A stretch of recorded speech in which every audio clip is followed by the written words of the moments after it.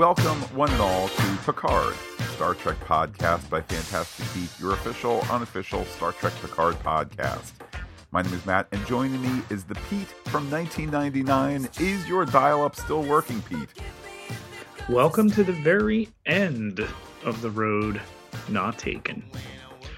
Picard, a Star Trek podcast by Fantastic Geek, for episode 201, The Stargazer, comes to you now via Adler-Lasky temporal radiation. Pete, welcome back again. You visit us from the year 1999 through a stable wormhole. Why are we doing such a thing? That's because, Matt, for the first time since my time, 23 years before your present, 1999, for the next 3 weeks, Star Trek has 2 episodes each week of live action episodes. Now, Pete, the Department of Temporal Investigations is allowing you to ask me one question in regards to the show, Star Trek Picard. What can I tell you about these modern times? So with so much Star Trek Picard that you've had since my time, I guess the X-Men movies didn't pan out for Sir Patrick? Well, Pete, I know that you have yet to see the first X-Men movie. Spoiler alert, there will be more than one. He's gonna do okay playing Charles Xavier. There is an end point to his involvement with those movies, I think. That's a developing story, but it's an interesting road ahead, certainly when it comes to those comic book films. Do comic book movies ever pan out? Uh, I can tell you this, Pete. The first X-Men movie with Patrick Stewart, it's going to be very well received, and things will only get better from there. There you go. Well, with that, let's move properly to a bit of fleet news before we arrive at the episode. Pete, first thing up here, an article in The Verge. Headline, Paramount Plus is still figuring out Paramount Plus. The subhead, it's time for Paramount Plus to prove why we should care. And this is an article that talks, yes, there are successes like the Star Trek universe on Paramount Plus. There's the spin-off to Yellowstone entitled 1883. The article then wonders, essentially, why does Paramount Plus, which celebrated its first birthday this past week, despite the fact that the service, CBS All Access, has been around for years, it essentially wondered, where is the big breakout hit? Where is its Stranger Things, its WandaVision, its Mandalorian, and so forth? And we don't have an answer for that beyond the success of Star Trek, even now that it's a year old. Should the network that has all the Star Trek have a signature hit other than all the Star Trek? I did think that the article was a little light on giving Star Trek credit. However, I think the overall point is, nobody saw Stranger Things coming as this cultural thing. I mean, any of these shows, I guess you don't see them coming, but Netflix has Stranger Things and others. Apple has Ted Lasso.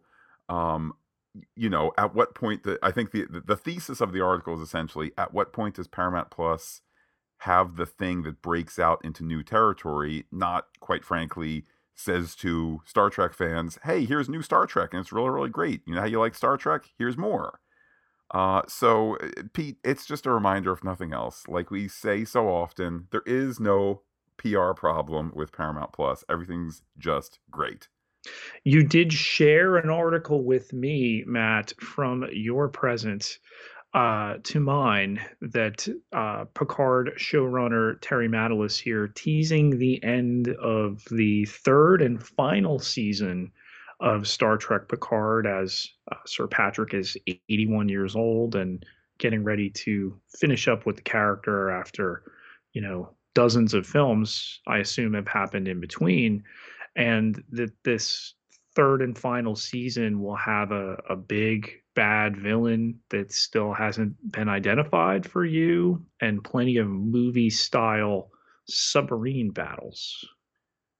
I mean, maybe we have both brought articles to the table today, in that maybe it's I mean, look, we're off to a great start for Picard season 2. Maybe it's Picard season 3 that becomes that thing. Maybe it's Picard season 2. I don't know. Certainly the prospect. It's weird to be starting this season and knowing that the next and last season is almost done filming, but that's the nature of TV and film. I think based on this episode, we can only hope for big things for this series for the 19 episodes that remain. With that, Pete, let's head into this episode's mission briefing. Alarms echo against the darkness during a red alert as the computer calls out an intruder alert. With life support failing on Deck 5, a turbo lift door whooshes open and armed Starfleet personnel pour out as sparks fly. There's also a power grid failure on Deck 5 that's announced as security teams are dispatched to the bridge immediately. Inertial dampeners are offline as officers and cadets are thrown against the corridor. With a warp field collapse imminent, they pile into another turbo lift, a Vulcan bleeding from his right temple. When they reach the bridge, the computer system reboots and the door opens to a fierce firefight. Obviously, starting here with a cold open, a little en medias res, although it's not really medias as much as it is endis, but nonetheless, I was immediately saying, I know what's going on. Crisis on a starship, totally a Kobayashi Maru, right? Well, as they enter the bridge, it feels a whole lot less like a Kobayashi Maru. We see the tentacles taking out good folks amidst fire. And I think it's when you see Picard calling for a status report, he looking shaken, that's when it's like, oh, this is not some simulator mission. This is really going on for them. We see Jurati noting that the computer is 40% taken over. The Borg Queen is there, even as Captain Rios looks on. We have self-destruct called for, 3210. And that's our teaser act as we head into the new look main credits. Pete, no slow song anymore. We're upbeat. We're moving along here, up pace and so forth. Our expected regulars in the list there. Special guest star Whoopi Goldberg.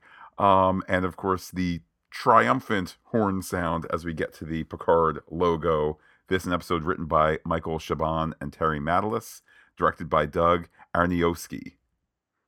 Orla Brady, Laris, now listed as a regular, a big improvement for season 2, more of her.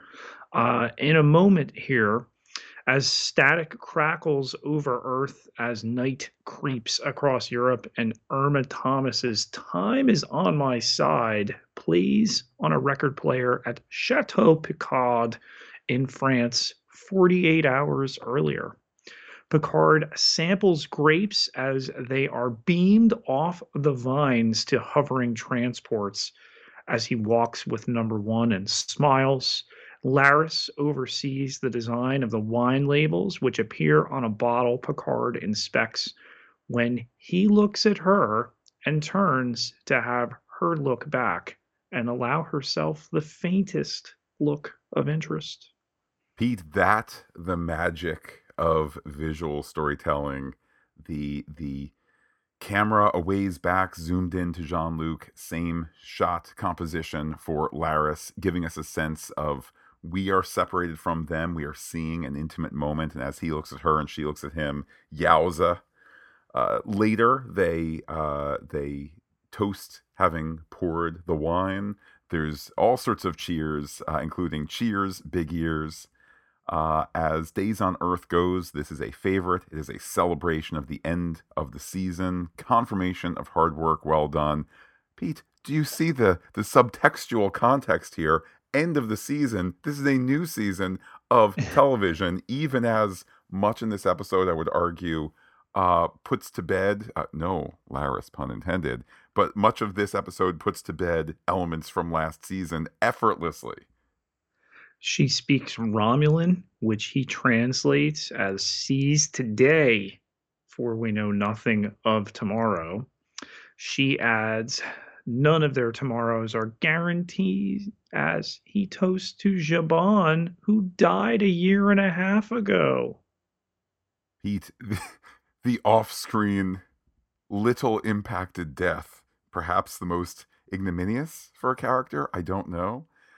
It is noted that Laris and Shaban had been betrothed as children, but learned to love each other, even though in the Romulan tradition they can honor past loves by loving again. Be still, my heart. Laris notes that she saw Picard as a man who chose the stars, but perhaps he's been seeking or running. She asks why he's alone, alone, alone. But is that what he wants, or does he want more? Pete, here's what I didn't know I had in my heart until watching this episode. A big old crush on Laris because, wow. Orla Brady, I first came to see her in Fringe. She's a tremendous performer, and I'm so glad behind the scenes they made the decision to bring her back and offer us more in this second season. They were out ahead with the press that Picard would experience love this season. And I'm very interested to see where they take it, particularly as this theme is unfurled in this scene here. He has his duty, however. He's never stopped to be in the there and the then. And as they close in and he goes to put his hand on her cheek here, he sighs and doesn't make the move. And Laris pulls away because it's late and he has that speech tomorrow. So she retires for the night. Yes, a little fire in her presentation in terms of he choosing the road not taken and all of that. We then flash back to Un Petit Picard entering the conservatory. This is intercut with the modern day admiral retired entering the same place. Young Picard saw the plants and was found there by Mom. It is noted that this place, the conservatory and the house in general, is a chance for the young boy to see the new skies. There's magic here. Hopefully, Mom and Dad will fight less here. We see a montage, a confusing montage, good confusing, Pete. There's fighting, perhaps monsters. Maman says the fighting here will be less. And if you do happen to hear the less fighting, which is to say, if there is fighting nonetheless, then look up at the stars. Adult Jean-Luc does that. And we see a really gorgeous shot where we see his reverse view, the Earth, the moon, and beyond. Planets, asteroid belts, nebula, all culminating in a green spatial anomaly erupting, knocking the USS Avalon away, and it contacts Starfleet Command. Now, Pete, look, I'm a Star Trek veteran here. Green energy means the Borg, right? I mean, Usually it does. In the morning, Picard searches his library as Laris has been searching for him with his now cold Earl Grey. He wears a Starfleet pin and is trying to find a first edition with a green cover and gold lettering. She retrieves it and goes over to a table where there is a broken Bajoran reckoning tablet. ooh, good eye there, Pete. I must confess, I did not spot the broken Bajoran reckoning tablet. Um, I do know this. Laris, still not thrilled with Jean-Luc, showing a particular feminine steel here. She notes that last night he was simply himself. So, sort of a both direct statement, very Romulan, also rather cutting statement, also very Romulan, in that essentially she's pinning the failure on him being him. And she is concerned, however, about how awkward things will be. And speaking of which, he's going to be late, which is nigh impossible here in the age of transporters. At Starfleet Academy, he delivers a speech that as he ages, he believes it's time, not space, that is the true final frontier. Seated with other dignitaries on the dais is Commander Raffi Musiker. As Picard goes on to tell the assembly, time offers many opportunities, but few second chances. He acknowledges Elnor as the first fully Romulan cadet at the Academy. He also acknowledges his place as the last Picard, with an ancestor who captained a ship behind explorer Jacques Cartier, and Rene Picard, who was an early space pioneer, but leaves them with the words of his mother. Indeed. Look up Jean-Luc and let's see what's out there. Pete, my only regret about this episode is that we were not able to see it because of the times and also indeed just the timing of, this coming out in March. Like to have seen that scene at a Comic-Con or something like that. I mean, of course, that's the line that he gives at the end of the Next Generation feature length pilot and so forth. So this, I mean, it hits the nostalgia spot perfectly in that we are now recontextualizing an old line first heard in 1987 and saying, in retrospect, he was saying that in honor to his mother, who we never thought about for all those Next Generation years, minus the time Maman showed up due to space crazies. Just a fantastic, fantastic use of the line, and a reminder, Pete, that Star Trek is in good hands in 2022. La Sirena streaks through space and stops as a trio of pirates stalk Seven of Nine, who hits hologram Emmett with a wrench. He tells her there's something going on outside, but she's occupied with the intruders who are there to steal medical supplies that belong to the Fenris Rangers. She disables the holographic safety protocols and rushes the last one off the balcony through a railing. Apprehended, she then beams them somewhere? Not clear where the where is, although Pete, I know there's Space? there's Did plenty she of. just kill them? See, here's the thing. First of all, the way she takes down Lady Pirate to the crate, that's wrestling style, or for the international audience, wrestling style, in that, taking them off, off the edge of the ropes, down to the table, boom, table broken, and just killer move. Killer in an awesome sense, although, again, we're talking about how many of these pirates live. Here, Pete, is maybe a story clue that Seven did not just kill three people in cold blood. Since she bound their hands, they've got to be beamed somewhere that's not space, because if you just wanted to kill them, you could beam them out into space, bingo bango, enjoy the vacuum of death and all of that. Um, I know this. Emmett talks to her about her lifetime of being rejected as a Borg. One example of many examples in this episode of the show being a repilot, in that, hey, I don't know why that lady who used to be married to a Senate candidate way back when, I don't know why she's got robot on her face. Well, Emmett's going to say, you used to be a robot, half robot person, and people rejected you about it. We talk all the time, Pete, about effortless exposition. You could show this episode to somebody having not seen the preceding 10 hours of story, and I think that to a person, whether they are a Star Trek fan or a Star Trek neophyte, they would understand everyone and everything in this episode. And that's always the challenge, to be able to bridge that and at the same time bring new eyeballs in.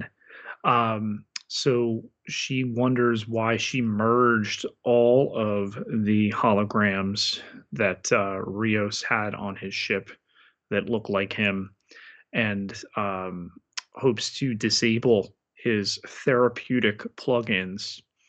On the bridge, she finds her phaser that she did not have at the time the intruders presumably beamed in to steal the supplies. And Emmett explains there's a subspace distortion with tachyon fluctuations and a massive spike in Hawking radiation, all en Espanol, por favor. And they view the same green anomaly as the Avalon. Radiacion de Hawking. The story moves to Raritan 4 in the Beta Quadrant, where Soji is giving a toast to opening hearts, while at a fancy dinner, she toasts to bravery and friendship. The Deltons, the Balds, are part of her year-long tour for the Federation during the end of the synth ban. So spreading good cheer and messages about, one can infer from this scene, if you're brand new to the story, Soji being a synth. Dr. Girardi, from afar, is impressed with the bell of... My notes say the bell of the bar. I think that's an amusing typo. Girardi's at the bar. She's impressed with the bell of the ball, that being Soji. A Delton man looks at her hands, flirting. Girardi notes that her longest relationship was quite short, and she had killed a previous boyfriend due to space insanity. And with that, her communicator gets pinged, and she is relieved. Again, Pete, in a scene where you're like, hey, cool, it's Soji, haven't seen her in a while. Hey, Girardi, awesome. We're also being reminded, again, if you're new and if you're not, you're getting introduced to these characters and what they're all about, down to Girardi's kind of nervous energy here. The story moves to Girardi telling Soji that Girardi is being pulled away. She thought that she could work with him, her ex, but that was one thought in the past. Now she has to live it for real, one to beam up. And she heads to Rios's new job as captain, where he's been ordered to investigate the subspace anomaly. He could use her brain as the stargazer makes it so to warp. In just another fantastic scene with Rios, giving orders to this and that and the other, in terms of, oh, look, he is an efficient captain, juggling 4 different people at the same time and doing well. And then that reveal of the Stargazer, just a beauty to behold. The story goes back to San Francisco, where folks, cadets, are being sent to their to the transporter, to their assignment berths. Picard and Raffi. Sulu and the Grissom. Yes, part of a larger discussion to be had later, which I guess the short version is this. Hey, Pete, they're still using those old ships. That's pretty cool. Update some things here and there, but to think that the Excelsior is still chugging around in the early 25th century, it warms my heart. I mean, is it not like Excelsior, K at this point? I know there's been conflicting discussion that this Stargazer is a refit of Picard's. It's the same registry with an 8 in front of the old numbers. And then also been referred to as the first in a new class of ships using, Borg research. Both statements which are said in the episode and both statements which are, I would argue, in direct conflict to each other. I know Terry Matalas said, well, it's new old like the motion picture Enterprise. And it's like, but yeah, we saw it was new, but you sit and watch the movie Enterprise and you go, okay, it's the old ship, but they I get it that they built a new thing because movie, but it's the old new, Pete, in answer to your question, given some of the set dressing in this scene, specifically in a little bit when Picard and Elnor have their little heart-to-heart, there's kind of the legacy ship background things. I kind of took it as it's the original Excelsior, again, upgraded to whatever degree, refit to whatever degree. That's kind of how I took it. But, if next week... That ship would be nearly 100. There are planes in the United States Air Force that are expected to reach the 90-year mark in their current life cycle. I think 90-year mark might be the 2050s. So my point is, it's not unheard of in our real world. You want to say the Excelsior has such good bones that you can swap out the warp core and put a new one in and swap out a new bridge thingus. Pete, these are great Star Trek debates to have. And again, maybe there's the hope of, at the end of the season, when we see the fleet again, look, there's the Excelsior, there's the USS Hikaru Sulu, and so forth. I mean, it's a delicious little thing to pour over. All I know is the more they overtake the plumbing, the easier it is to stop up the drain. Picard and Raffi are discussing the Kobayashi Maru test, which Picard can change since he is now the Academy Chancellor. effortless exposition. He asks about Rafi's relationship with Seven, it being noted that Seven's work is more important than Rafi. Pete, how it twinges at the heart there. Um, and Rafi says, JL, you wouldn't understand. So again, and I don't want to belabor this every single time it happens, but again, we're reviewing old things, slash, you can watch this new and go, oh, she's in a relationship with Seven. Got it. Oh, Rafi calls Picard JL. Okay, there's a familiarity there, and so forth. It's amazing. Elnor receives his assignment to the Excelsior, and Picard helps him with the paradoxical excitement and worry when he gives him a copy of The Many and the One by Spock about being the first Vulcan, one of the first Vulcan cadets in Starfleet. He reads a quote and paraphrases it as live a little. Elnor thanks him, and Raffi tells him they ship out in 10 minutes. She is protective of him with his absolute candor, and Picard wishes them both safe journeys. Picard looks at the decorative sign celebrating the old stargazer. You see him thinking back. Cut to the new or old or whatever. Let's just say new. The new stargazer, which is at the spatial anomaly. Captain Rios considers it. All of a sudden, there are tachyon emissions. Oh man, Pete, though the episode doesn't explicitly get into it, tachyon emissions in Star Trek mean one thing. What is it? Time travel. That's what you should be picking up from me. There you go, Pete. You are indeed emitting tachyon emissions as you speak to us through the stable wormhole.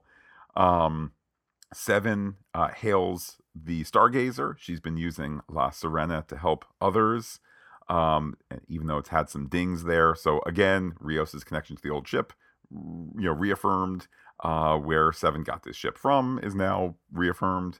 All of a sudden, there's a signal coming through this anomaly. The computer can't pick out anything. Girardi's ready to jump on in. Oh, wait, pardon me, Captain. May I bleep the bloop? It's great. Yeah. And then for him to say, oh, it's easier to defer to her. Again, it's like the crew doesn't know why this lady, this civilian, is about to jump on in.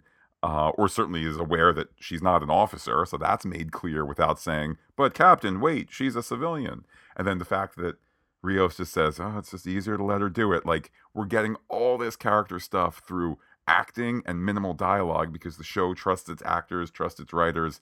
And my goodness, Pete, the show should trust its writers since this is a script written by the showrunner and a Pulitzer Prize winner. So you're able to get away with certain things when you have that resume. And I think they let Allison Pill here take it to a next level, which really helps to sell it. She finds that the languages are all overlaid, pleading the same thing. Help us, Picard.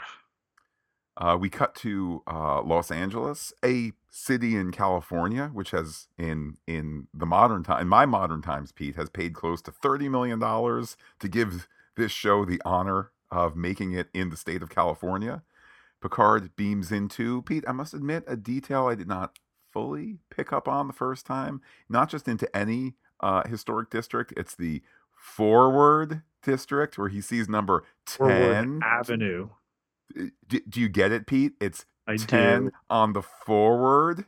You'll never guess who's in there. Our fans would describe it as, would spell it with a PH, 10 forward. We, of course, see Guinan, Whoopi Goldberg, looking resplendent. She orders tea, Earl Grey, piping hot. She's happy to see Captain Picard, well, Admiral, but he'll always be Captain to her.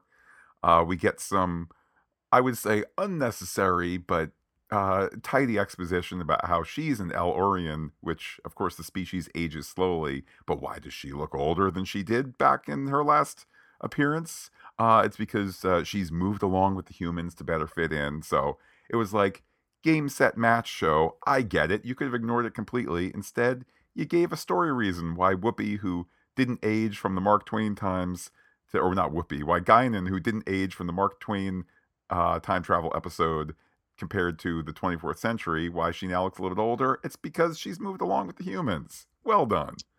She senses Picard's problem after all they've been through together, and he decides they need Hooch over Sori and Brandy. He talks about love, and she points out that it was always temporary for him. He says that the Laris ship has sailed, though, and she says the only place he's ever been afraid to explore is inside himself, be it real or artificial synthetic. Again, see what you did show. We moved him from a purely biological entity to one now incorporating synthetic parts, but same Jean Luc Picard. She wonders what's his secret sad backstory. Oh man, Pete, if we only had 19 more episodes of Star Trek Picard in the next, year But or we whatever it's going only to be. have 19 more episodes of Star Trek Picard. True, but they could fit a secret backstory in there at some point. Perhaps his answers aren't in the stars. With that, they drink. The story and indeed Picard moves back to the chateau where Admiral Whitfield has arrived to talk about a sensitive matter. Played by April Grace, Matt, who played the Enterprise D transport operator Maggie Hubble on both the Next Generation and in the Deep Space Nine pilot. Wow, is that so? Yes. That is a good use of the character there. I guess, or of the actress. I guess my only regret would be not the same character. Right. Isn't there an opportunity to have it be the same character and have a neat little arc? I don't know why you wouldn't keep the character name, but who knows? There could be some story issue there. She tells him about the space time anomaly that is broadcasting for him. The balance of the message is Article 15, asking to join the Federation. And she hands him a comm badge, and he leaves as Laris enters just in time to see him head out. Pete, I'm glad that he's happy to badge up one more time, one last time, except for the last time of next season. The But last time of the first time of the last in the not even given a third heads up, season. not even given a heads up to Laris. There she is in the lowest lane position, watching him fly away. Like, all sympathy towards Laris here. Well, he didn't know that she would enter. I don't think he would have left, and that was the whole thing. He assumed that she had given up on him, given the tension of their previous scene. So it's the old missed connection. Ugh, ships passing, etc., etc. We cut to the Stargazer, where the shuttle we just saw leaving arrives. Picard is out of the shuttle bay, seeing Seven. Who's Shuttle Bay, Matt? The Stargazer shuttle bay? The Discovery Shuttle Bay. Go back and look at it. Pete, maybe it's such a good 23rd century design that they, yeah. You know what? You want to reuse a digital set space? Go for it. He's pleasantly surprised to see Seven. I love the story detail there that as they walk down the hall, staffers that are walking along stop, stand at attention as he walks by. I'll even do you one better, Pete. I like the fact that he doesn't do a kind of, at ease. Like, no. It's Admiral Jean-Luc Picard. He's earned the I walk by and maybe nod hello at you, and it's one of the great days of your service, the day you saw Admiral Picard walk right by you. He notes that it feels like life has come full circle, being on the Stargazer, but this is not his Stargazer. Seven says, as you mentioned before, Pete, that this is a new class of ship, the first one, which means, Pete, by naming convention, it's a Stargazer class ship, even though somebody with the show said it wasn't. It was a Sagan class ship, which is cool, Carl Sagan, etc. But if it's a refit or a Stargazer class or a Sagan class, Pete, I'm nerding out too much here. I know there's some Borg cube research that's been worked into the ship. Take it from there. I need to have a little calm down here. Computer, tea Earl Grey hot. The artifact, Borg cube, in fact. Seven senses her presence, increases tension and paranoia as they arrive on the bridge where Rios welcomes Picard. who says that the older those refits get, the younger they look like himself. So now conflicting. I hope your Earl Grey tea lukewarm has calmed you down because we're still not sure. Is this the old ship that he actually served on and captained? Is this a completely new ship that they just, made, or did they add the Borg stuff to that old ship and it changed the class of the vehicle and here we are? Pete, shades of the ship of Theseus. When is a thing new versus old if you're replacing it bit by bit? Again, this is a minor. This is a tempest in an Earl Grey teapot here. All I know is this. Report time. Rios shares the particulars. Picard hails the anomaly, stating his name. Pete, subtitles say Legion is the Mhm. one speaking in that, overlapping Borg-ish voice. Um, Everything is fuzzy. All of a sudden, something is coming through the rift. Red alert and back us off. Pete, my only kind of VFX complaint for the episode They move is, forward. yeah, well, or at the very least, the camera moves back, suggesting forward motion. It's look, it's if that's our biggest complaint, it is what it is. Pete, all I know is okay. It's clearly a Borg spear-shaped ship coming out with green Borg energy. I mean, I know it even before Seven senses it. So yes, that ship is Borg. It's very clearly Borg. Seven then confirms it. So thank you, Seven. I'm glad we're on the same wavelength. Starfleet vessels warp in as Raffi is on the Excelsior standing by. In the ready room, Rios meets with Picard, Seven, and Girardi. He's the ranking officer, and the devil is calling his name, but he doesn't know what to do. Seven points out the Borg assimilate. Do not ask to be assimilated. Girardi says the Borg that they know have been effectively decimated and functionally hobbled, something we really need to talk about when we discuss theories. But Rios says they may have changed tactics, and Seven says they'll do anything to win, including lie. I love the simple metric that Seven gives here. If it is the Borg, then millions are killed and billions are subjugated. However, if she's wrong and they destroy this rando ship, then they've destroyed a ship. Or even if it is a Borg ship, if they're well meaning, all they've done is destroy a Borg ship. Um, that, of course, is story math I think we can all get behind. And it's, especially since we know the Borg and we know, they only do Star Trek episodes over interesting times. They tend not to do episodes about, like, here we are doing the plant survey. All right, great plant survey. So we know the stakes are high.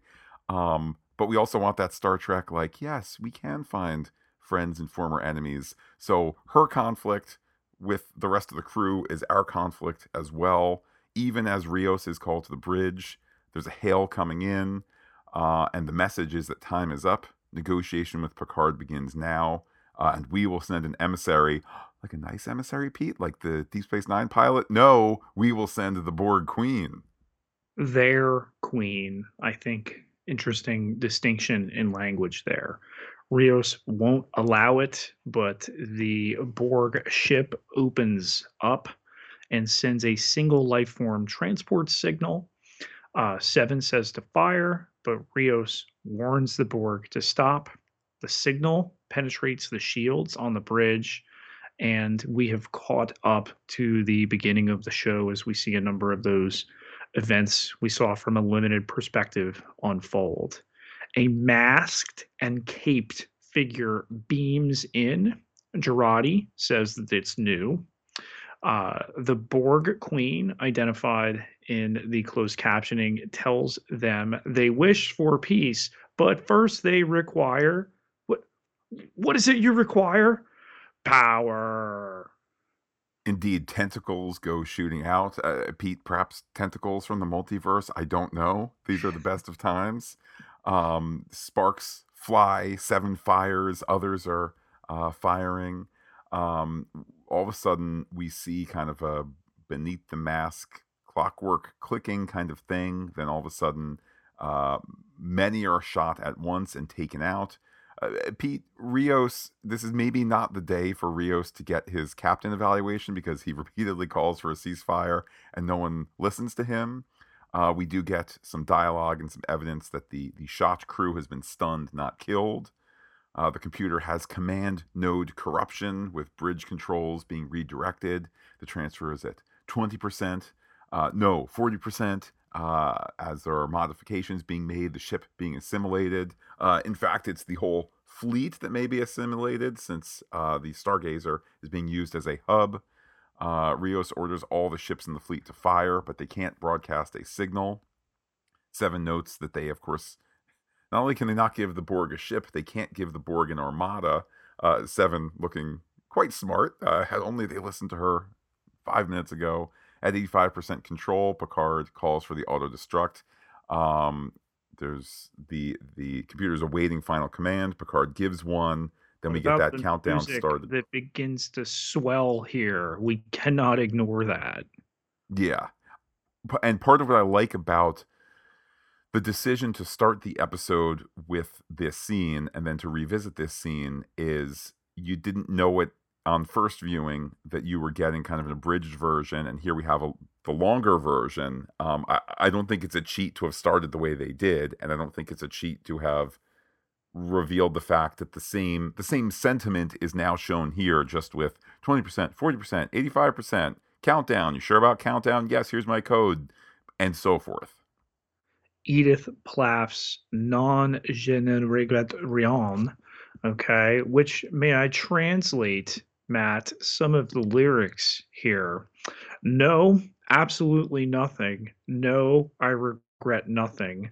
Not the good things that have happened, all good things, nor the bad. It's all the same to me. Wow. Powerful stuff there. We, of course, have the countdown, getting to its final numbers here. As the countdown approaches 1, the Queen tells Picard to look up. And then we get, at least for this timeline, we get the wide shot from the view of the Armada where the Stargazer unambiguously explodes. Then episode over. Oh, no, wait, no. Fade to white, then back to black. Indeed, Pete, the black of Picard's eye. Yes, to the atrium that we've been in before on Chateau Picard, but with a curious force field in the sky above. He has a strange, oversized Starfleet comm badge on and pulls himself up to see himself reflected in the broken glass. In his home, there's a Qowat Milat sword on display, as well as a painting of himself in a dark uniform. And calls for Laris, but a male synth named Harvey answers, asking him if he wants his morning beverage on the veranda, since the solar shields are holding up well this morning and the sky is clear. Laris, who's asked for again in Romulan, we learn means a new day. And Harvey asks if Picard would like to check the migrant rosters, but he just wants to know what's happening. Will anyone answer his Q? Well, Q himself thinks that's an excellent question, Mon Capitan. We see young Q, that's right, Pete, a legacy character de-aged in a special appearance. He notes how old Picard has gotten, and then with the snap, he ages himself to be even, which is also just, it was worth the 3 seconds of the expense of the special effect, I would argue, in order to say, because, story reason to explain as opposed to no explanation. Pete, it is Q. I'll clean it up a little bit here. Gosh darn Q. And then the line that's been around since we saw the first footage of this season. Do you recall what I said last time? The trial never ends. After all that talk of second chances, well, welcome to the very end of the road not taken.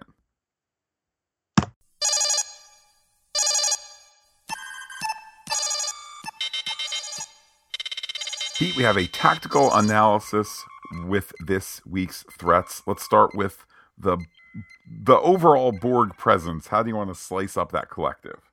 that we've got Borg that we're told in closed captioning Legion, and then what may or may not over the course of this season be more than one queen. This is not Annie Wershing's Borg queen, at least because of the mask.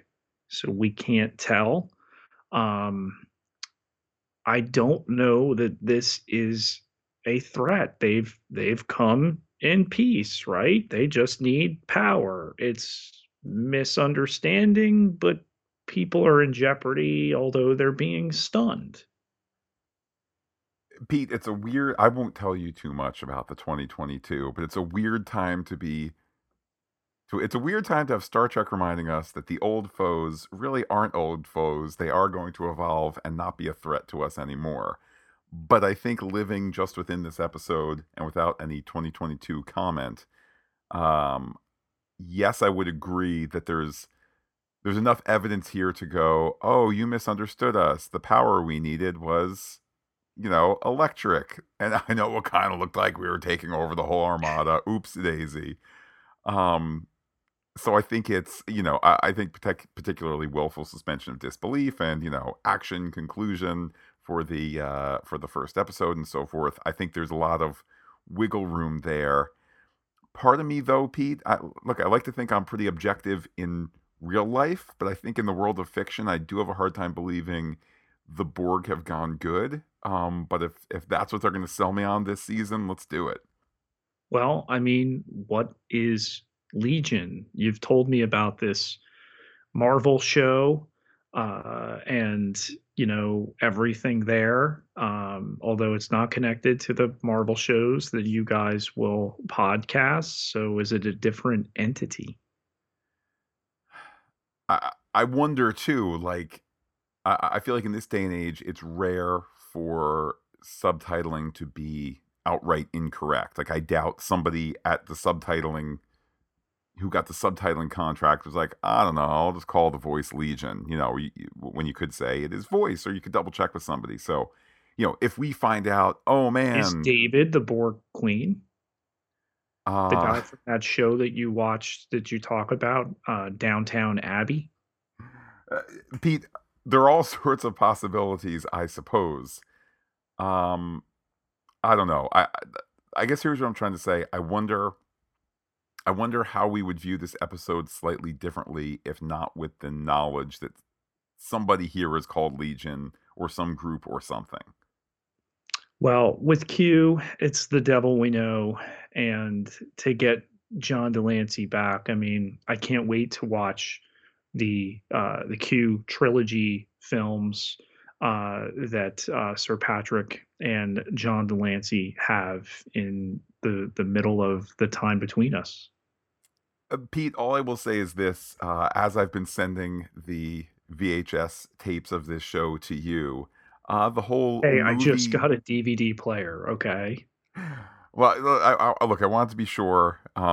Just please, all I ask is this: and maybe the wormhole is transmogrifying them. Whatever you do, whether it's the tapes or the DVDs, just please make sure you're returning them to Blockbuster on time. That's a real important thing. We don't want anybody messing up there. As for Q, I mean, do you get much a better threat slash not threat than Q? I will say this: I had read in the last week, and it was one of these things like, "Ooh, do I regret having read that?" And I was like, "Actually, no." So, Pete, I'm going to share the number of episodes that John Delancey is in, and for any listener who wants to be hashtag slash pound sign spoiler free, you can skip ahead 15 seconds. Pete, he's in 6 of the 10 episodes to some degree.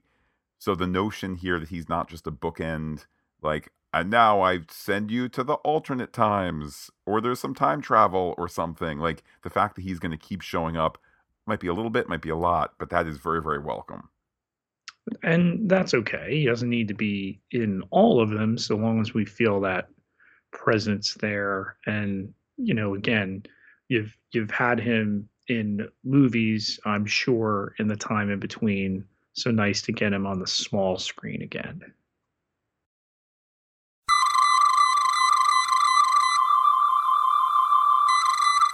With that, Pete, let's use our long range sensors to scan for theories. First one, Pete. Okay, digging a little deep here. The synth Harvey, played by Alex Deal. Do you know what he's famous for as a producer and actor and maybe writer? I don't. Isn't it the same synth though that we saw in season one of Picard? It definitely is. And I just want you and everybody to know that in 2017, Alex Deal and some other people made a maybe a web only TV series, but he was in a series for 5 episodes called Catching a Break. Here's the log line. This is all true. This is from his IMDb. Catching a Break, starring Alex Deal, aka our Synth Harvey. It was about two millennial stoners navigate through a bizarre world of casting as they struggle to catch their first break in Hollywood. Catching a Break is a tongue-in-cheek comedy that uses the stoner trope to highlight the absurdity of the entertainment industry in Los Angeles. So, are you excited to watch Catching a Break, Pete? Not really. More squarely to this episode, can we take a moment to reflect on, as I said earlier, Zhaban is given the coldest fiction death of all, the off-screen one in which you get a quick mention and then everybody, by and large, moves on. Indeed, if you're Romulan, you best reflect on the love of a lifetime with Zhaban by moving on quickly to emotional and physical love. Well, one, RIP, because even though we only had the character a couple episodes in season one, I think we all enjoyed him. We got to see him do quite a bit even in that time. And then two, though they tell us he's dead, that doesn't mean he can't show up in whatever it is that Q's done here. So I'm hopeful that might be the case. But how did he die, do you think?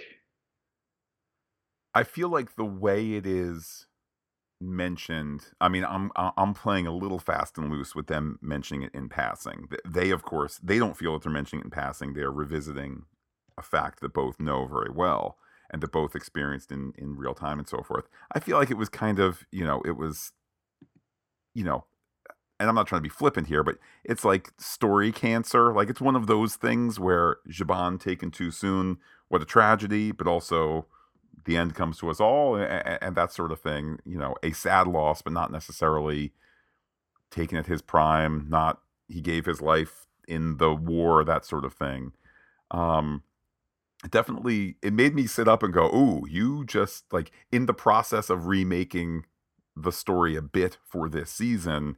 Uh, there he goes. I do like your theory, Pete, that dead Siobhan can show up next week in the alternate timeline. Um, Jamie McShane, the actor from Saddle River, New Jersey, Matt. wow, there you go. Um, Sticking with this topic, there's a couple directions I'd like to go, but let me start with this, Pete. We'll start with love. Um, Picard and Laris will make sweet, sweet love before it's all over, right? Well, my question is ultimately wedding bells, and is this the pathway to a next generation crew reunion either this season or the final season? The answer is yes, 1,000%.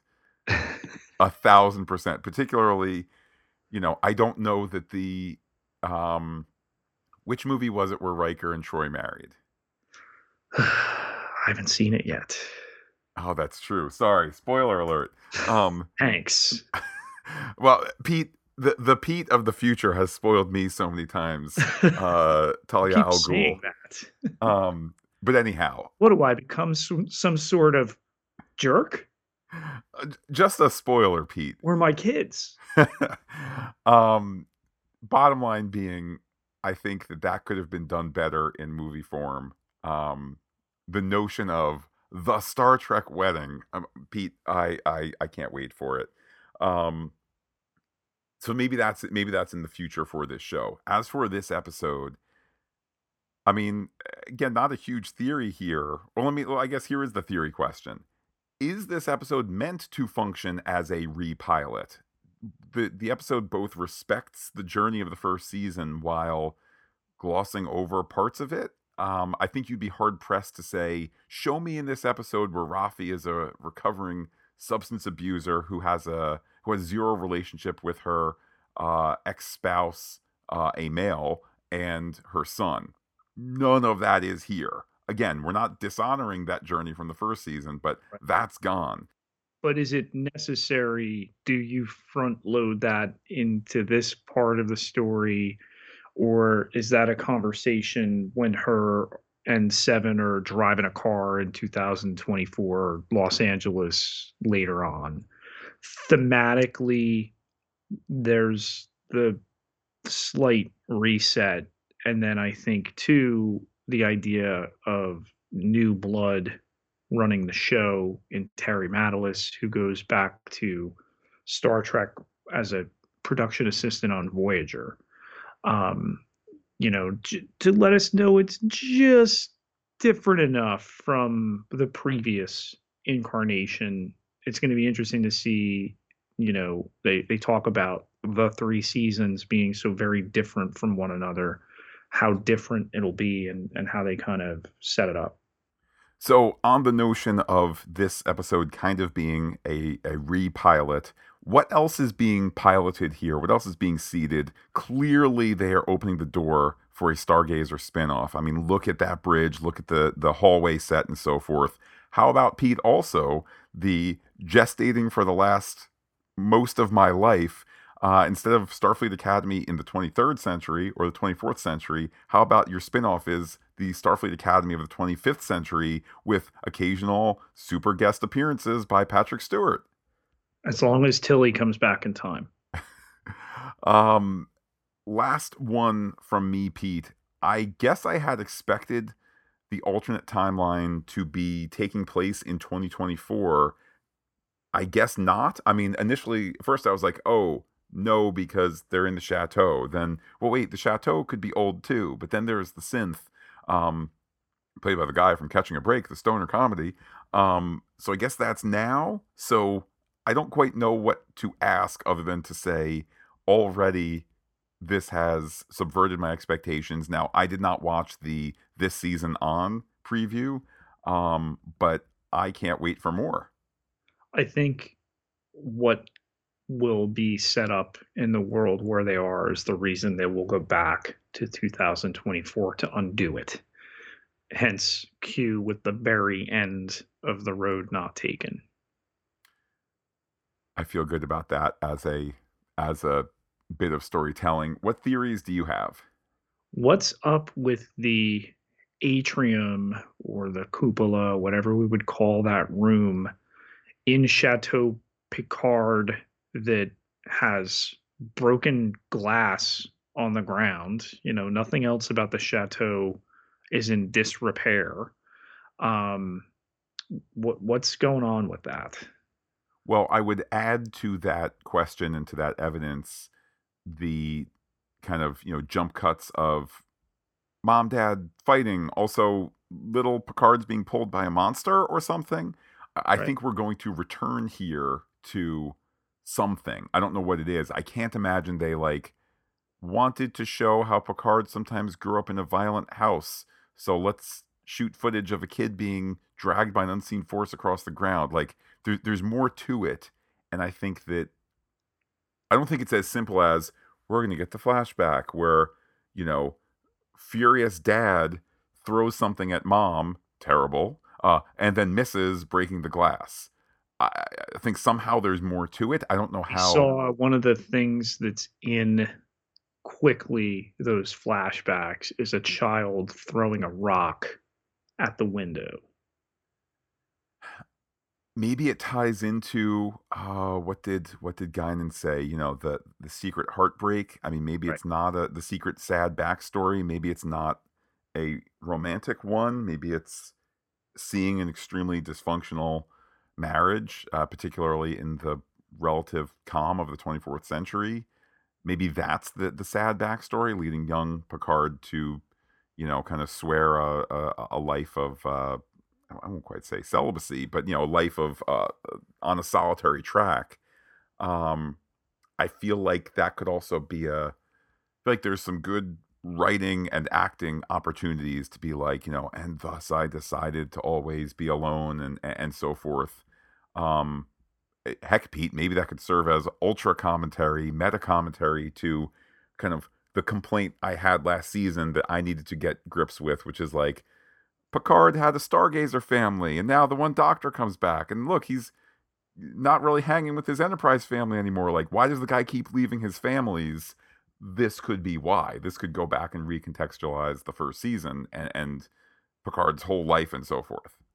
This trauma that he's evidently suffered um, from his family background, the flashbacks of domestic violence, of his mother telling him to come find her as he's covering his eyes. Were they playing hide and seek? Maybe there's a key quickly but prominently shown, and then whoever it was pulled across the floor. Um, and then a child restraining a male adult, perhaps his father.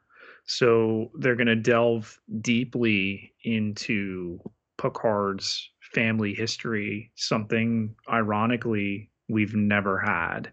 Um, so to see that and to see how it would factor into the not completely functional adult that he's become in the area of commitment, I think is fertile ground for a season of television.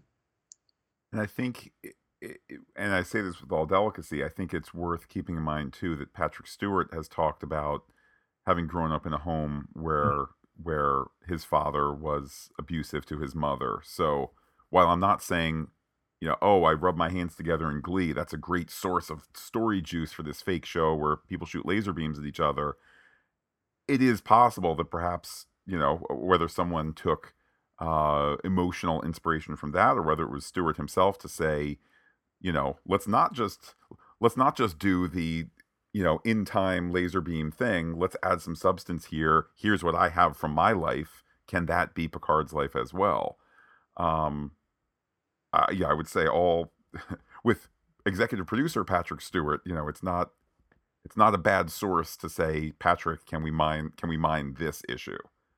And being a producer on the show, clearly having interests, the insistence that there not only be a pet for Picard, that it be his pet cause of pit bulls and a rescue at that, and hear something close to his own heart in the subject of Picard's history. So it all seems to track.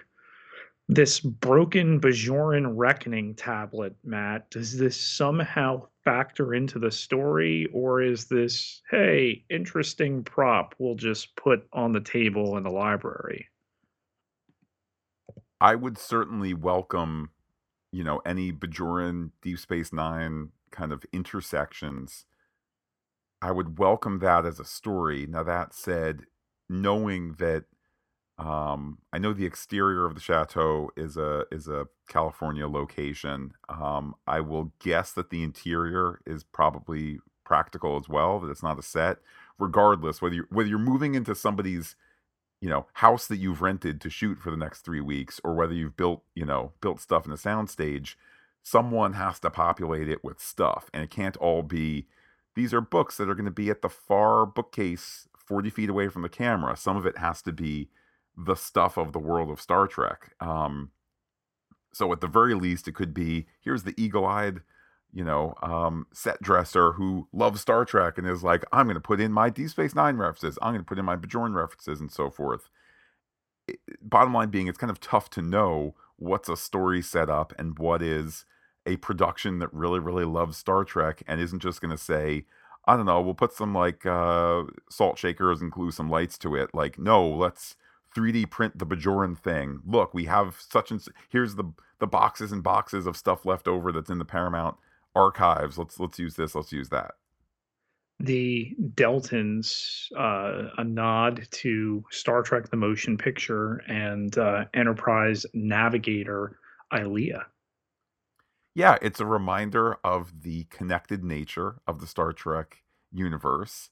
Um, again, I'll go back to the world of production here. Here's my question: do you have these people shave their heads? Are they all bald caps? Do you put out an all call for we want 10 of the most beautiful all bald actors in Hollywood? Like all things are possible here. Is Elnor still a member of the Kawat Malat? I mean, can we say he is religiously, though not operationally? Um, I kind of think of him. I think of his present service in Starfleet. Uh, that's his main duty, his main loyalty now. If he had been in his past an altar boy of sorts, guess what? He has chosen to pursue not the seminary, but Starfleet life instead. So I feel like he's now loyal to Starfleet and all of that. I guess he still has the ability to wield a mean sword. He still has the ability to give his absolute candor. But here he is, part of the adventure. So we have the big mystery of what exactly the Borg are up to, and I'm going to make some predictions here. Soji is the only one that does not accompany them to this anomaly. She's on the tour, right? They don't need her for this operation. Um, Obviously, they will have her in the alternate Q time, as well as the time travel that takes place back to 2024. We know that Brent Spiner's a presence later in the season from the upfront advertising and seems to have some interaction with Q. Is it possible, Matt, that she is the Legion Borg Queen, hence the mask? I mean, it is certainly possible. I did not expect this episode to go the way it did.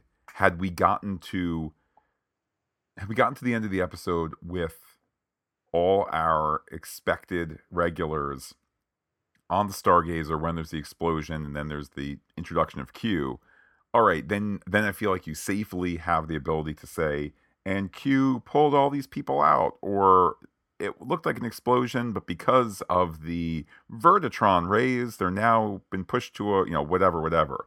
Um, so this did not go with my expectations. I would then further say the first season, in my mind, Soji was nominally, if not in all actuality, the female lead of the show. A ton of time is spent with her on her own arc. Soji and Daj, being a bit interchangeable. I mean, Pete, insofar as we are repiloting here, for all we know, I mean, maybe, and I would say this is not likely, but maybe Soji is only in 2 or 3 of the episodes. Maybe she's only in check in with her here, and then when they return to the proper timeline, she gets picked up in episode 208 or something like that. Again, just because somebody's name appears in the credits nowadays, Pete, sit down for this if you can believe it. Just because they're in the main cast doesn't mean they're in every episode, doesn't mean they're credited for every episode. So I think it's likely to see lots more Soji soon, but that's not a guarantee. Well, here's where I think it all adds up. Q continuing the trial of both Picard and humanity because of what could be this massive misunderstanding that some version of the Borg was attempting to defect to Starfleet. And what did they do? They blew themselves and them up. Hence, you're really screwed up. You're going to get a look at what happened uh, with that and the theme of and the idea of second chances. It'll be interesting to see, again, with kind of some of the curveballs here. It'll be interesting to see how much of the season is in Los Angeles of 2024. Because now I'm not quite sure what to expect. If you tell me they come back at the end of episode 5, and second half of the season is dealing with having put things right, or whatever it might be. That's possible too. It not only was this a refreshing episode in and of itself, but the fact that it now it almost has it's refreshed the season of sorts, in that I don't know where we're headed at all. The emissary that's sent their queen, which knows Picard's mom's words. I mean, it makes sense. Obviously, he'd been assimilated by the Borg. They would have retained that knowledge from having him in the collective. But emissary could be a throwaway. That could be a nod toward the Bajoran tablet thing. This could be information that comes to them another way, if not through Soji or even Mom herself. Yeah, I mean, there's no mistaking the fact that the Borg Queen uses the line that Mom used. I would agree with you, Pete, that if the show says, and the Borg said that to say, hey, I'm cool because I'm referencing a memory I got that your audience just heard for the first time now, but that you've known all your life, and you could do that.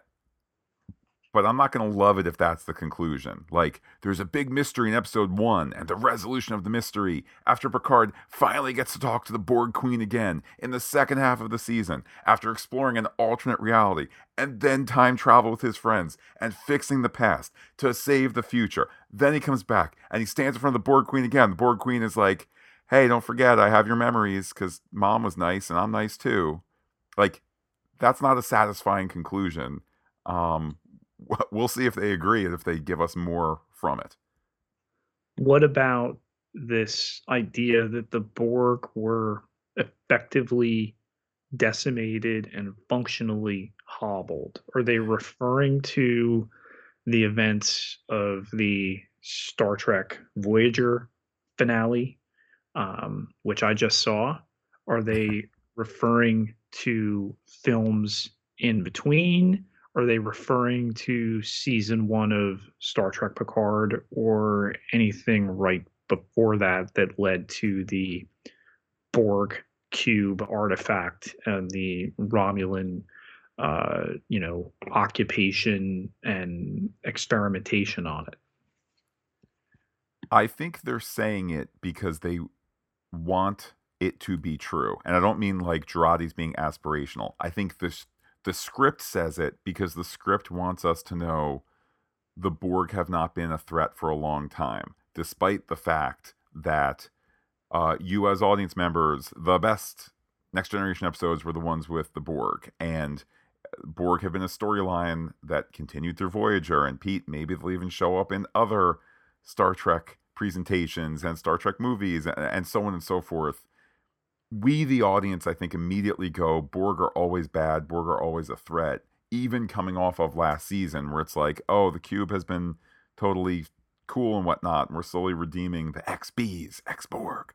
So I think it's there as a reminder to us that there's not a Borg threat, even though I think we would all say, constantly look at the Borg as a threat and never get too comfortable, and make sure that everybody on the bridge in the Star Trek times nonetheless carries pistols with them, because you never know when a threat like the Borg might show up.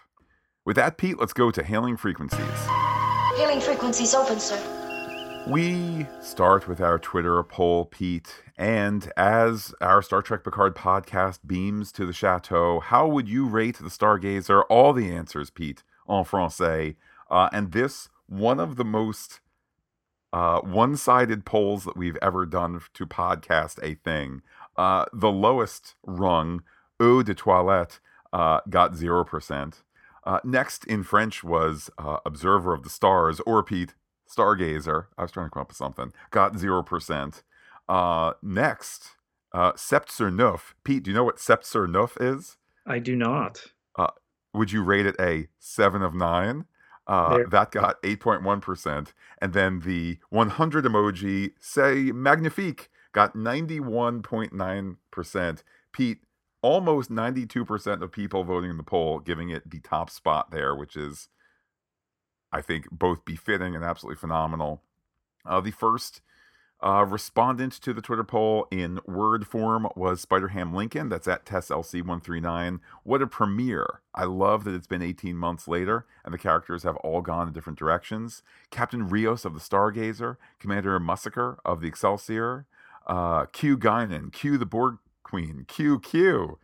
This was the best Star Trek season premiere ever. Trey Probablement. So, Pete, I'm not necessarily disagreeing. Was this the best Star Trek season premiere ever? It's pretty good. I mean, again, I think of like the beginning of Star Trek Voyager. Yeah. I think of the beginning of Discovery. Um, it was really good. I've watched it 4 times at least at this point. I will say, Pete, if we were to find another episode, another season premiere that's better than this one, it may be out there, but it's a long road to get from there to here. Next, we hear from James the Sagacious. It's that Big Kiln on Twitter. Admiral JL better kiss Laris by the end of the season. Great start with a jam-packed episode. Still hard to believe this character is back on screen with Q, Guinan, and Seven. And a Borg super soldier queen, but can't wait for more. Next, we hear from JT Atkins. It's that JTA is me. Love me some time travel, mystery, completely mixing the formula up, taking time to tell a story, great acting, and naturally the Q problem. This isn't a surprise, but yep, I'm on board. And JL, work it out with Laris. So say we all. Next, Andre Yeager at Dr. Pole in 1983. That's the way you start a season. I was ready to binge it when it ended. Pete, he's referring to a practice where you can watch, if you can imagine this, more than one episode a week. Andre goes on to say, can't wait for next week. Were the Borg serious about teaming up, or was it all a ruse? What game is Q playing now? So many seeds planted with just one episode. Great start. Next, we hear from Noel Gardner. It's at Noel Camille. I haven't caught up with Discovery yet, but I'm here for Picard. Grand Overture. Whoa, there's a whole bunch of French here, which I will have the Twitter machine translate Universal for us. Translator. There we go. With a couple of clicks, she says, large opening. Q was one of my favorite early villains. So good to see him again. I think with that, we all certainly can be in agreement. Next, Rose Ferry at Anna Rose 584. I watched the 2-part finale of TNG before this episode, and it was very enlightening. That's a great idea. A great episode, and I'm happy to see the gang, even though they are a bit of a hot mess. Next, we hear from Pete, somebody else who took my reply en français literally. That's Ms. Myra. That's at Myra Caramel, who says, through translation, amazing first episode. I really enjoyed dealing with all the characters, even Alice, who drove me a little crazy during the first season. I loved the Academy moves, the Borg, and Q the best. Next up, we hear from Mimi Andelman. That's at Mimi Andelman. I love the season 2 Picard premiere. All the feels. He and Laris need to do a little stargazing. Give me more Rios. That's her words, Pete. More. I think it's the MMM saying Also, speaking before Starfleet, he says he's the last Picard. Or maybe, to quote Yoda, there is another.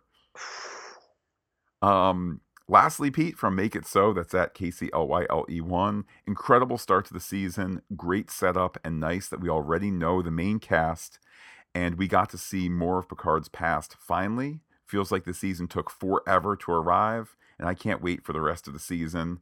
Pete, it has been a while, but my goodness, did this show come back strong? And, again, that you would take the quality, the time to produce that always being worthwhile.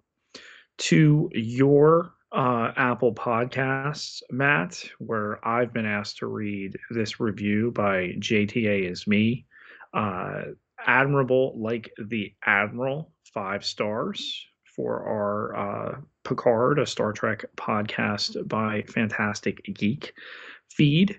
And it says, Trek no stars without making sure your crew includes Matt and Pete. Give them a try and you'll discover that they have always been and always shall be your friend. No Trek series experience is complete without a little talk around the virtual water cooler with these guys. Very engaging. See what I did there? I understood that reference.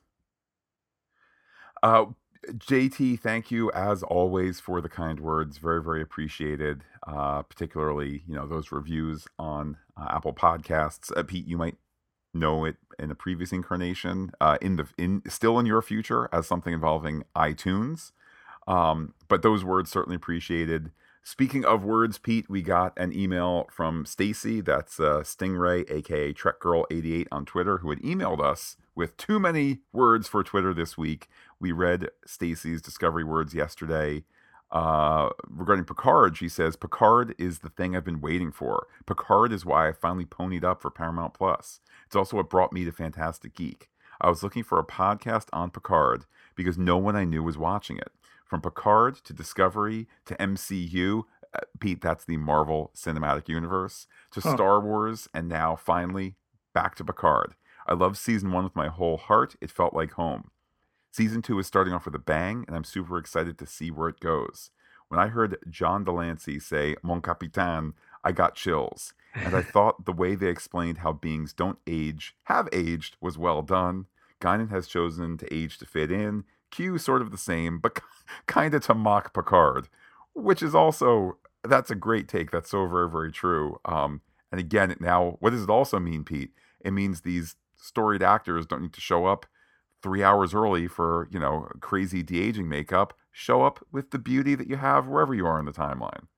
Well, Matt, I know a little bit about the future, but the thing that you told me first was that we were going to have this listener in the Netherlands who goes by the name of Fred and makes sure that he sends in his own little mini podcast each week. So let's hear from Fred in the Netherlands. Hello, Matt and Pete, and all listeners to Fantastic Geek. This is Fred from the Netherlands with some feedback for Star Trek Picard Season 2, Episode 1. Very nice that this series is back. I immediately liked it better than Star Trek Discovery, which is also running, of course. And I gave it an 8 on IMDb. Actually, I have more feeling of 8.5. So why not giving it a 9? Well, perhaps saving these high notes for episodes to come.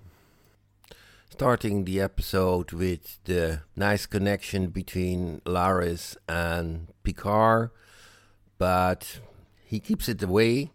I really wonder if when the series ends, they will end up together and he will see that he does need a more intense connection, although his age.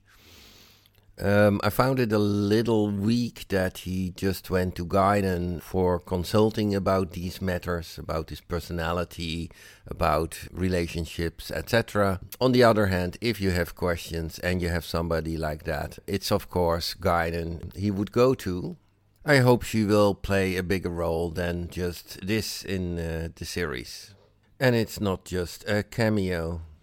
I always, like probably most everybody, love the facial expression possibilities Whoopi Goldberg has. So nice, so recognizable. Her age doesn't matter in that.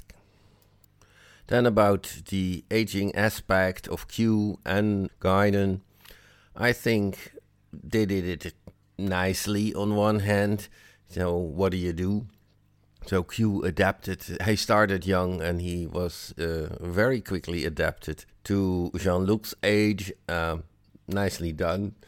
But also in Guinan, where she adapted herself as well to the surroundings, more or less, although her species grows very slowly old. And I think we can expect something like that for Data as well. Well, it's a way to get these old people, or older people, into this series. But it's a bit of a trope. On the other hand, what do? So at least they explain it instead of saying nothing about it. A bit confusing that the rogue captain, pirate captain, Rios suddenly is a full Starfleet captain on the Stargazer. Okay, this is also being explained, etc. And of course, one of his other iterations is still working with 7 of 9. When they meet the Borg Queen, of course, the discussion starts between shoot to kill, like 7 says, and first have a discussion, like in Discovery as well with the DMA, like in all Star Trek probably. Okay, besides all my little criticism points, still an 8 out of 10. I really liked it. Okay, that was all for now. Greetings, all the best, Fred from the Netherlands. Wise words from our Admiral Fred, as always there, Pete. And I love how Fred appreciated the fact that they wanted the Guinan cameo, but then worked it all in a way that was believable. Yes, the aging stuff, but I think Fred was wise to point out that indeed Picard would seek out Guinan at this time, not just, hey, season 2 needs a Whoopi cameo. I'm still super hopeful we're gonna at long last get the backstory between Guinan's, Elorians, and Q's. What the beef is there, how they don't get along. You go back to Q Who and Whoopi with the kung fu hands and all of that, and never been explained. So I think again, fertile ground for this series. On the subject of Rios being promoted, I thought quite a bit about this. He was a captain of La Sirena. He had been, I don't think they said he was first officer of the Ibn Majin, but he was higher up bridge crew on that vessel. Does it help to know Picard? I mean, I think it certainly does. It also suits the story well, of course, but I mean, in the last 18 months in Showtime, in the world of the show, Picard has not only helped shepherd Elnor into Starfleet Academy. All right, that's not that amazing, but he's helped shepherd his placement for going to the Excelsior for the training ship, and Rafi's been brought back into the good graces of Starfleet, and she's now placed to watch Elnor. Like, again, some of these are definitely story conveniences, but it's Jean-Luc Picard, who was not treated well by, hashtag broken Starfleet and the Romulan incursion that had happened there and so forth in the last season. He's got some good grace bucks to cash, and clearly he's done it for the people who have helped him out. And of course, Pete, the people who help us out are those who go to patreon.com/fantasticgeek and help keep our ship afloat. Our thanks to them for keeping the podcast listener supported. Everybody who contributes gets access to exclusive podcast content, things you can only find there. It takes just $1 a month to get you through that door. Can't contribute this month? You could be like JTA is me and go to Apple Podcasts, leave us a rating in seconds to any one of our 25, soon to be 26 with Marvel's Moon Knight feeds coming later this month. And really, really appreciate everybody helping us out there. That helps get the word out about Fantastic Geek. Pete, let's keep the conversation going. How can people reach out to the you of 2022 on Twitter? You can find me on Twitter at Peter, Pieter, J. Ketelaar, Ketelaar, 12,395 followers. Can't be wrong. And while I'm personally on Twitter as Looking Back Lost, do be in touch with the podcast. Comment on fantasticgeek.com. Check us out on Twitter, Instagram, Gmail, where we are Fantastic Geek as well. But wait, Pete, there's more. Facebook.com/Fantastic Geek, all one word with the PH, like it today. On the Pop Culture Podcast feed, the adventure continues next Star Trek Saturday when we talk the penultimate episode of Season 4 of Star Trek Discovery. And then Star Trek Sundays continuing here with Picard for its entire 10-episode run. With that, Pete, I will say adios to all our listeners and give you the final word. Cheers, big ears.